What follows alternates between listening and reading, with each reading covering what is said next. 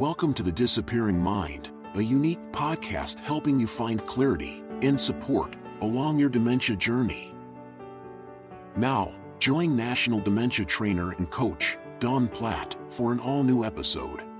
Hello and welcome to the podcast. I am your host, Dawn Platt, and I have a special podcast for you today. I think that you're going to find it very interesting. And I was just talking before the show started with my guest today and said, I don't think it's very often that people get to sit down with a neurologist and ask some questions. So I am very happy today to have my guest with me, Dr. Michelle Boudreau.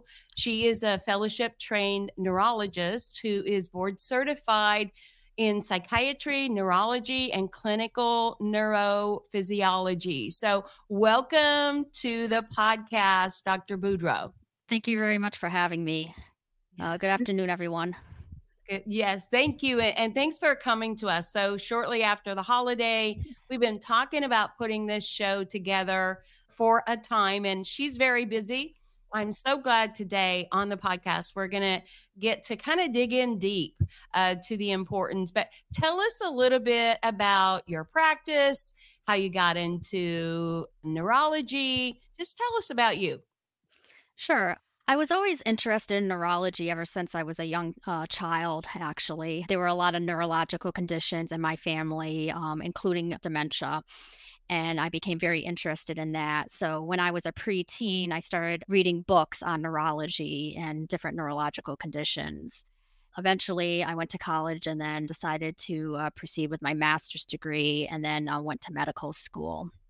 And while in medical school, I tried to keep an open mind about all different specialties and disciplines, but everything always came back to neurology for me. It was always a huge interest for me, so I decided that I should listen to my calling and become a neurologist.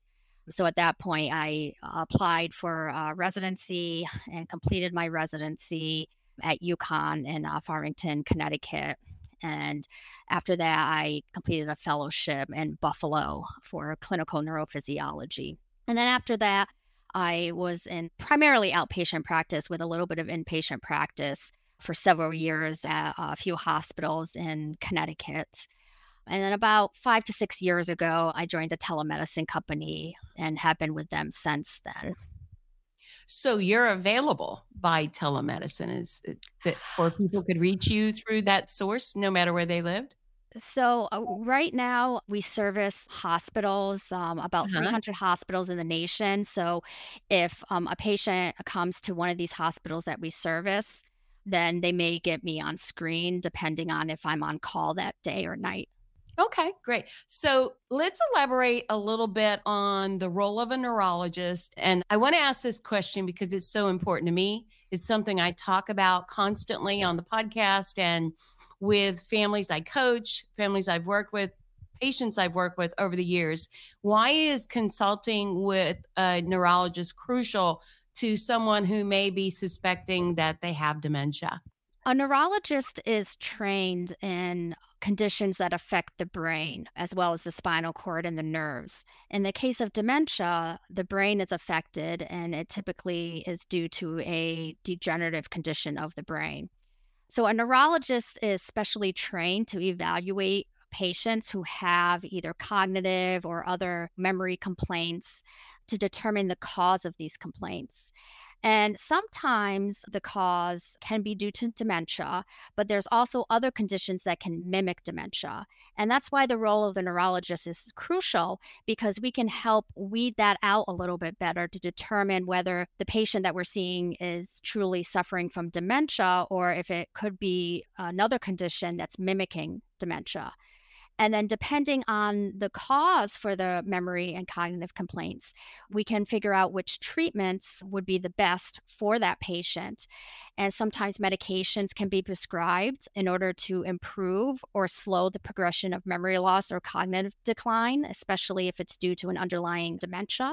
Ultimately, consulting a neurologist is important because early diagnosis and treatment of dementia can sometimes help slow the progression of the dementia, manage the symptoms, and in turn improve the quality of life for the patient as well as the caregiver. Absolutely. And I'm going to get ahead of myself. You're going to find that because I That's have fine. so many questions I want to ask you. But, I've been doing this, I've been working in geriatrics for well over 35 years and primarily with dementia in the Southwest Florida and Florida regions. But one of the things that I find true or I've seen over time, and I'm always kind of pushing the envelope on this with people that I come in contact with, is that oftentimes a general practitioner, a doctor you've gone to, the family doctor you've had for a number of years will just say something really basic. Oh, well, they just have dementia. And a lot of times that used to seem like it was okay. But now today, we're seeing so many different types of dementia and so many different symptoms. Stress to me why it's so important, why there are times when you can treat early or offer some solutions. Why should a family push their general practitioner to have more testing done? Sometimes people can have memory loss or cognitive changes that are unrelated to dementia. And if that's the case, it could be something that's reversible. So, getting the extra lab testing is important because it can look for reversible causes of memory loss or cognitive complaints. In addition, there are many different types of dementia, and the treatment for each type of dementia may be different than another type. And if you don't know which type you're treating, you could be prescribing the incorrect medication for that patient. And in some cases, that can actually worsen the symptoms or just not help with the symptoms at all.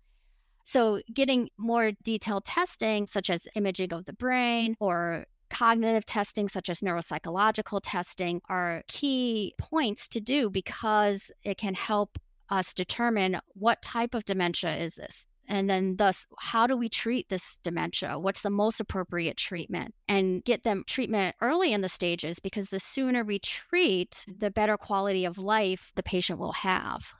So, what are the most prevalent types of dementia that you see and treat, and how do they differ in the way you treat them clinically? Sure.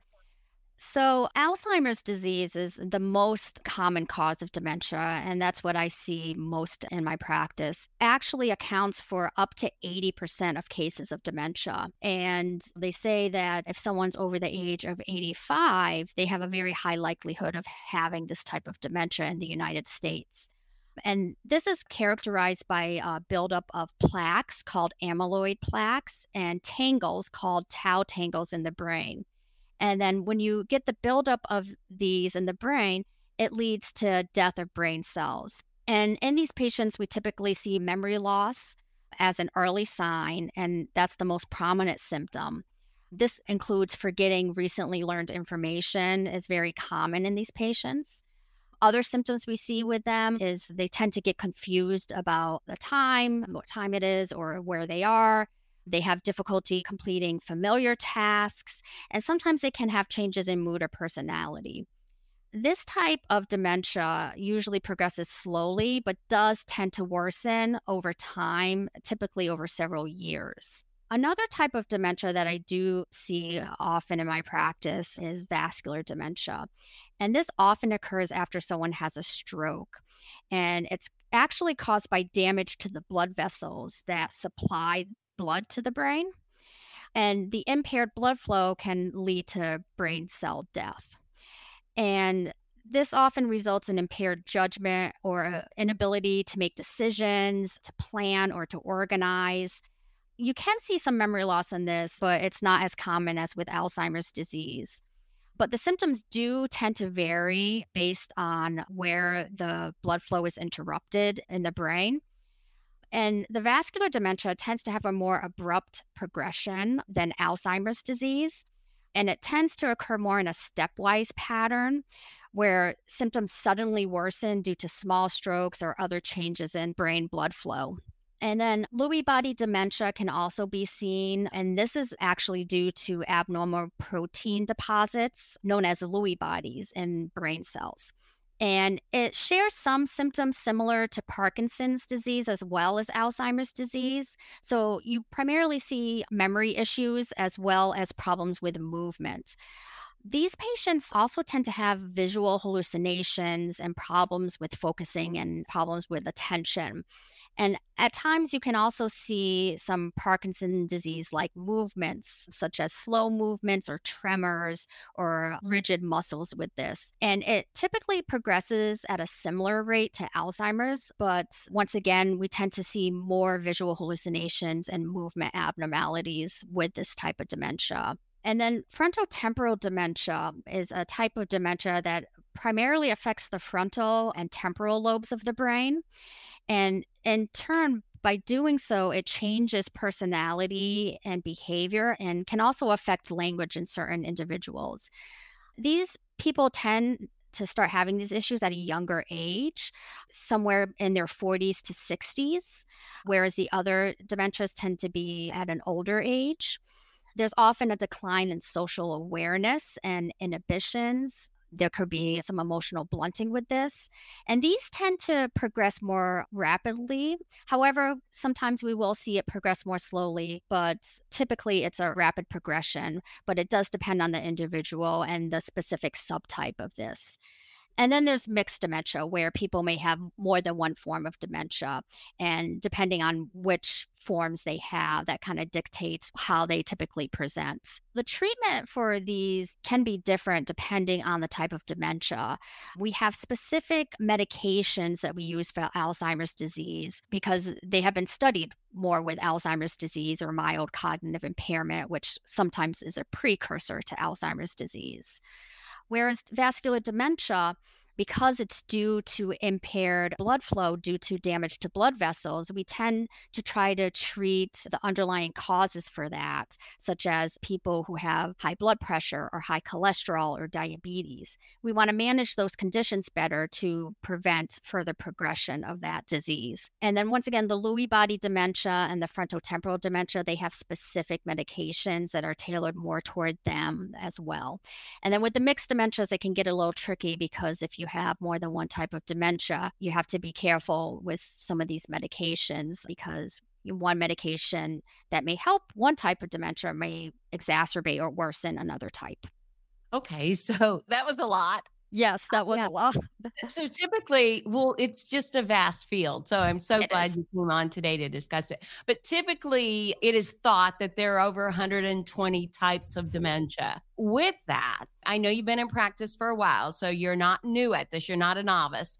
But I know from my career, I have seen a lot of changes in the type of clients in the memory care communities that I oversee across the United States. I have seen a lot of changes in that client, not only age-wise, but types of dementia, mixed dementias with psychosis. Have you seen a change in your practice over the years? And can you comment on why that might be or what we might be seeing now and in the future?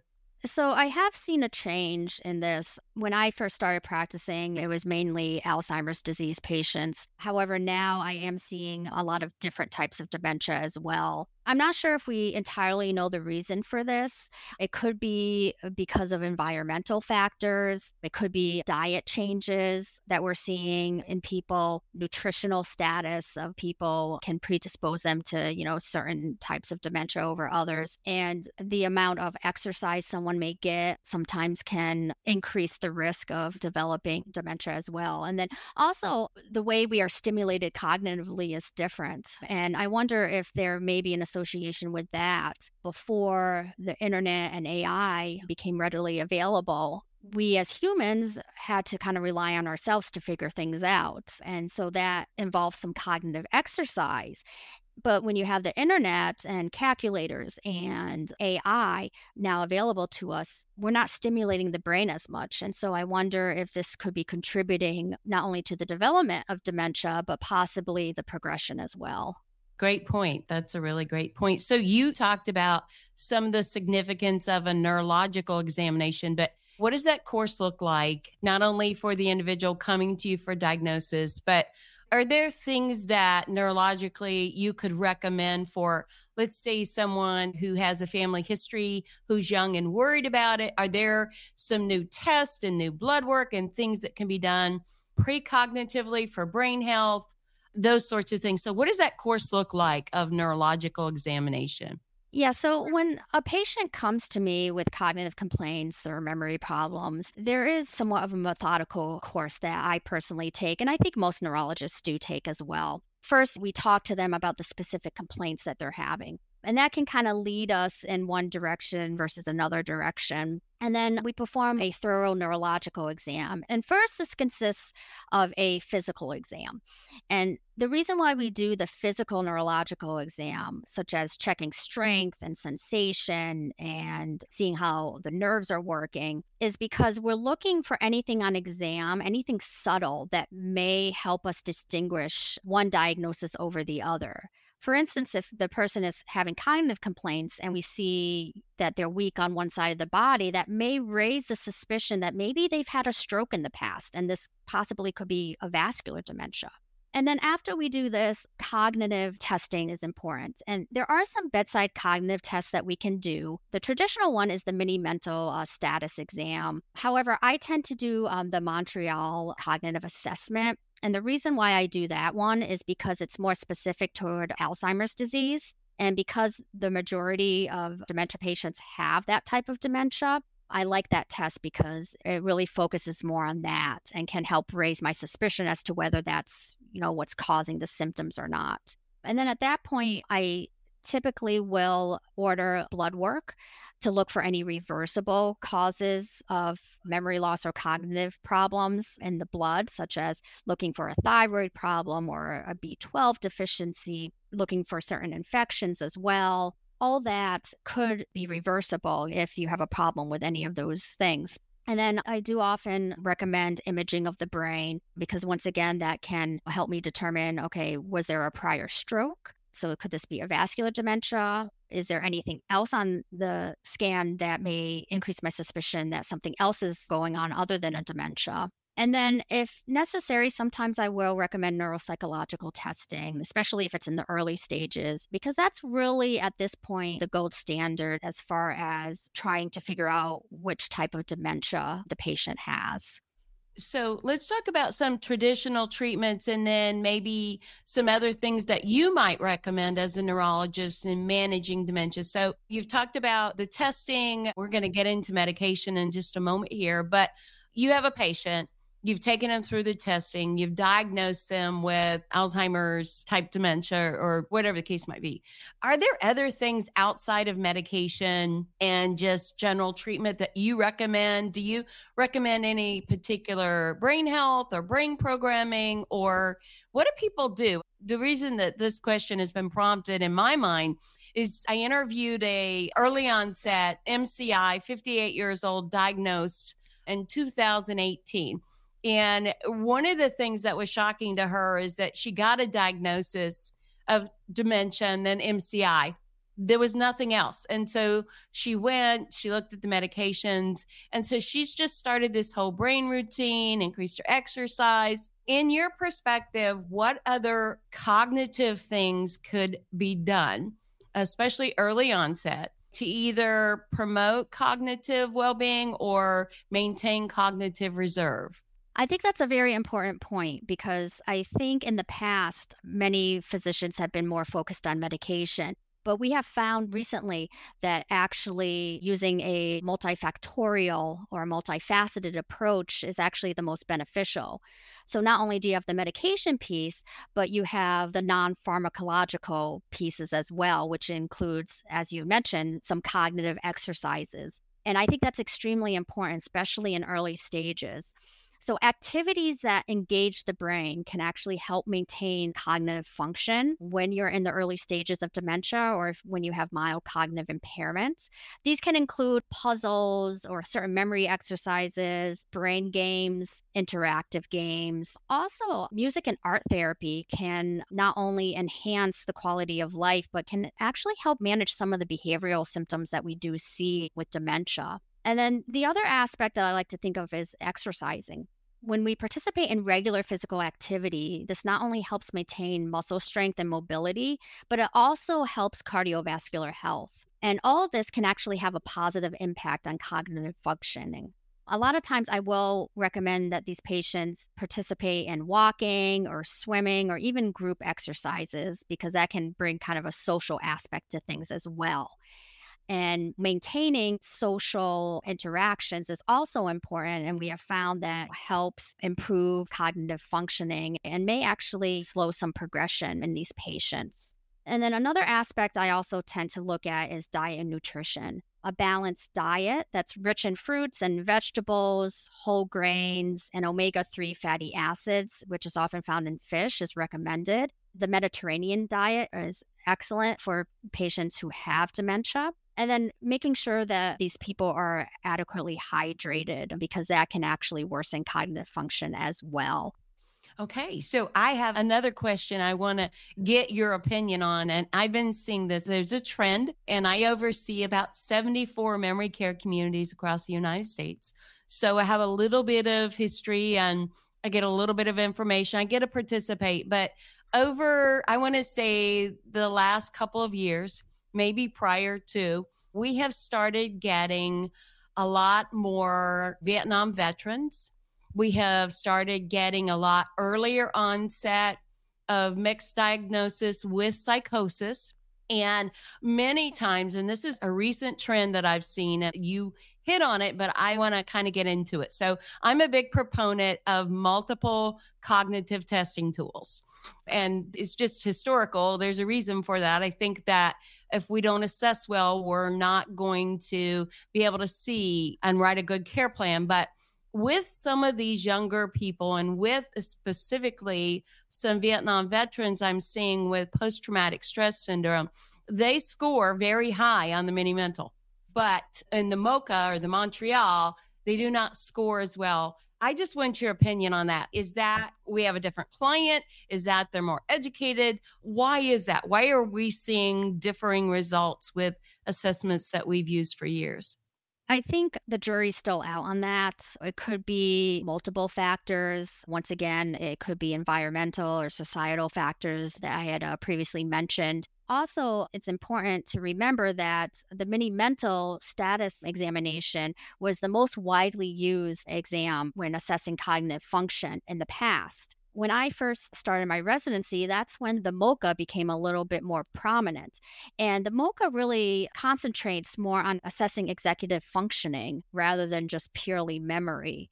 And the executive functioning is a higher order function of the brain. People may be able to navigate simple memory tasks, but when it comes to the higher functioning of the brain, such as executive functioning or planning, they tend to falter earlier in the course of dementia or certain dementias with that. That's very interesting. Thank you for explaining that because it's a topic that comes up a lot. So let's talk a little bit about the latest advancements in medications and treatment. So tell us what's happening with that. Are you using some of these new medications? What are they? And are you getting any good results? I think at this point, the landscape for the new medications, we're primarily focusing on the monoclonal antibodies. One of the most recently approved ones is lecanemab. And most of these monoclonal antibodies, whether it's lecanemab or any of the others, it actually targets the amyloid plaques in the brain that we see in Alzheimer's disease. Most of these medications were tested in patients who had mild cognitive impairment or early mild Alzheimer's disease. The studies have shown that it does slow cognitive decline to some degrees. However, there are some considerations that we have to keep in mind with these medications because most of them are IV medications and they can have a potential side effect of swelling in the brain or bleeding in the brain. So because of that, we have to do regular monitoring of the brain with scans to make sure that this is not occurring. And then we can also test for a genetic test called the ApoE4 test, because this genetic predisposition toward Alzheimer's disease can also increase the potential for the side effects with these medications of the brain swelling and the bleeding. And because these are newer medications, the long-term consequences and safety profile and long-term efficacy as well is still not 100% known. So what are the most common medications that you use in treating your patients? The most common medications that I use are the cholinesterase inhibitors.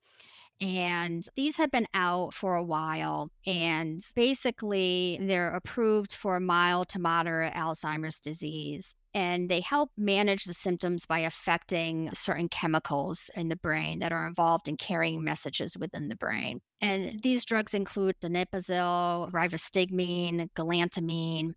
And what they do is they decrease the breakdown of acetylcholine in the brain. And we believe that by doing so, it helps slow the progression of Alzheimer's disease. There's also a medication called memantine, and this is different from the cholinesterase inhibitors because it actually blocks a different neurotransmitter called glutamate, and it blocks it through a certain receptor in the brain. And this one is used more for moderate to severe Alzheimer's disease. Because it works differently than the cholinesterase inhibitors, it can actually be used in combination with them as well. So, what I normally see in a memory care setting over time is that oftentimes many of our dementia residents will be treated 3-tier, depending on what type of dementia they have, what their symptoms are. But a lot of times we will see they're treated for depression at some point throughout the stage of their dementia, as well as some sort of cognitive treatment, if it's still appropriate, and then potentially something for anxiety. Is that something normal that you might see? Is that how you proceed, or do you just treat the cognition? What does that look like in your practice? No, I agree. I think that treating all aspects or all symptoms of the dementia are important. So, not only treating the cognitive aspect with the medications I previously specified, but any associated symptoms such as depression or anxiety or even agitation or hallucinations can be treated with antipsychotics. Oftentimes, we will see sleep disturbances in patients who have dementia. And so, there's certain medications that we can use for sleep disturbances as well. And once again, this is more of a multifaceted approach that I typically use in my practice because, once again, dementia is very complicated and it's a very complex disorder and it affects so many areas of life. So, just focusing on one problem of dementia usually doesn't suffice. Normally, you have to look at every other associated symptom and try to address those as well.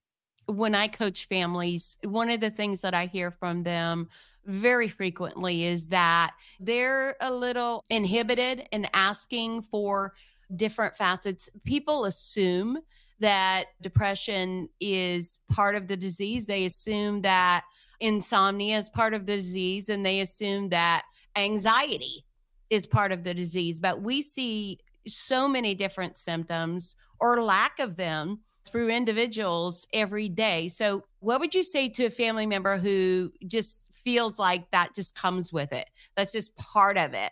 How would you advise them? Well, I would say that we do often see that associated with the dementia, but that it's important to talk about that with the treating physician because there are certain treatments, not only medication, but other therapies that we can consider doing to help with those symptoms, thus improve the quality of life for the individual. Absolutely. And I'd like to say to the audience that there's very much a difference of that fear. Obviously, we don't want to see your loved one over medicated, but under medicated can be just as dangerous and also doesn't provide quality of life for you or your loved one. And that's why seeing a neurologist, having a professional treat your loved one is going to make all the difference for you throughout the course of this journey. And so that's why Dr. Boudreau is on here today. There are going to be things that I believe she would say, and most neurologists would say, maybe we can't treat that anymore. It's not effective anymore. But certainly that's a professional call and not one where we should just assume that what's going on in our home or what's going on with our loved one is just something that can't be treated. It's just the way it is, because that simply is not the truth. And each person is an individual. So the value of a neurologist is so important to you in the treatment of your family members. So what challenges and opportunities are neurologists seeing as we're facing this increasing number of dementia? What do you see the landscape like in the future of dementia in the United States of America? We face several challenges, and the reason for this is because, as I previously mentioned, the disease is very complex, and we do have limitations regarding the current treatments. We don't have a cure for this. We have treatments that may help slow the progression, but we can't stop the progression. We also have treatments that may help with some of the associated symptoms, but once again, it's not a cure. And then there's also broader healthcare system issues that we see as well. There's ethical issues as well that we see. There's issues with the patient making decisions sometimes. We have to determine, do they have the capacity to make decisions? Can they drive? And living situations can also be complex. Having those conversations with the patients are important, especially in the early stages before they lack capacity to do so. And then, as I previously mentioned, with the healthcare limitations, we're seeing a growing number of patients who have dementia. The concern is that our healthcare system adequately equipped to handle these increasing numbers. And there's questions too as how do we address any disparities that we have, like in the access to the care and treatment, because not everybody has access to care and treatment for dementia. Absolutely. And that's a really good point. Treatment is not the same across the United States. So people that live in smaller towns and rural areas may not have access to the type of treatment that people that live in larger metropolitan areas may have access to. But are there any referrals that you tend to make or any holistic approaches that you could suggest outside of your practice and the medical side? Do you use holistic approaches or referrals? I do. My doctorate is a DO, so I'm a doctor of osteopathy. I was trained to use a more holistic approach to my patients. Once again, this includes cognitive stimulation, which sometimes cognitive stimulation therapy sessions can help improve cognitive function and quality of life. As I mentioned before, recommending physical exercise, certain diet and nutrition factors, social engagement as well. I tend to recommend group activities, social outings, and then addressing the mental health issue and stress management can also help these patients. So I often recommend meditation or yoga, mindfulness techniques. And then if it's a mental health issue like depression or anxiety, seeking professional help for those psychiatric comorbidities is important as well. And then with the sleep aspect, recommending good sleep hygiene is important. And the reason is because poor sleep patterns can actually affect cognitive health. So making sure they're on a regular sleep routine or addressing any sleep disturbances. And then recreational activities that I previously mentioned, like art, music, or any other creative activities that that person may specifically be interested in. And then acupuncture can be beneficial for some people, as well as like aromatherapy. But I do want to note that it's important before you seek those out to consult a healthcare provider to make sure that it's safe for the situation that you're in and won't interfere with any other treatments. Absolutely. I'm a huge proponent in the therapeutic approach for my clients, and in our programs, we use that. So, are there any stories or great outcomes or quality of life stories that you would like to share with our audience? I know that we always talk about the disease, and even in support groups, you're always talking about maybe the negative. What are some of the positive things that you see in the quality of life of your patients and why you do what you do every day? I remember a specific story about a patient with dementia that I saw early in my training, and the patient had Alzheimer's disease. The patient had a lot of apathy, wasn't very engaged, but when he was actually exposed to social encounters more frequently, he actually started coming out of his shell and started showing some improvement in his symptoms and became more interactive, happier, was smiling more. And so I think it really highlights the importance of making sure that we look at other aspects of treatment for these patients, especially the social aspect. I think increasing social activities in these patients can have a huge benefit for them and can improve their quality of life. And it was just amazing to see this patient go from just slumped in a chair, head down like that, not interacting, to smiling and reaching out to give a high five to somebody and interacting more. And you could tell they were just happier. Absolutely. I love that. Those are great stories. And that's what really makes a difference in our journey is looking for the quality things in life. So as we're recording this podcast today, we are just have passed Thanksgiving and we are going into the Hanukkah season. We're going into Christmas.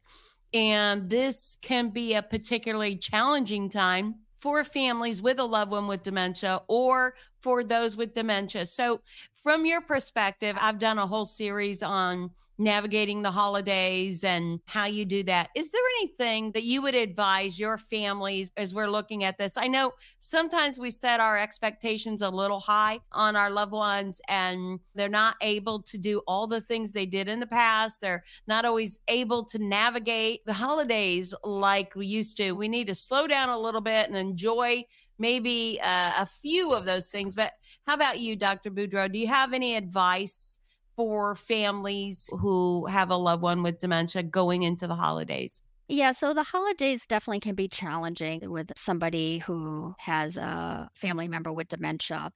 And I think that, like you said, having unrealistic expectations sometimes make it more difficult. I think just enjoying time with that family member, being patient and calm with them, but interacting with them as well is important and will make the holidays more pleasant. And then obviously the safety measures, you make sure you have a safe, supportive environment. Try to reduce any chaos that they may find distressing.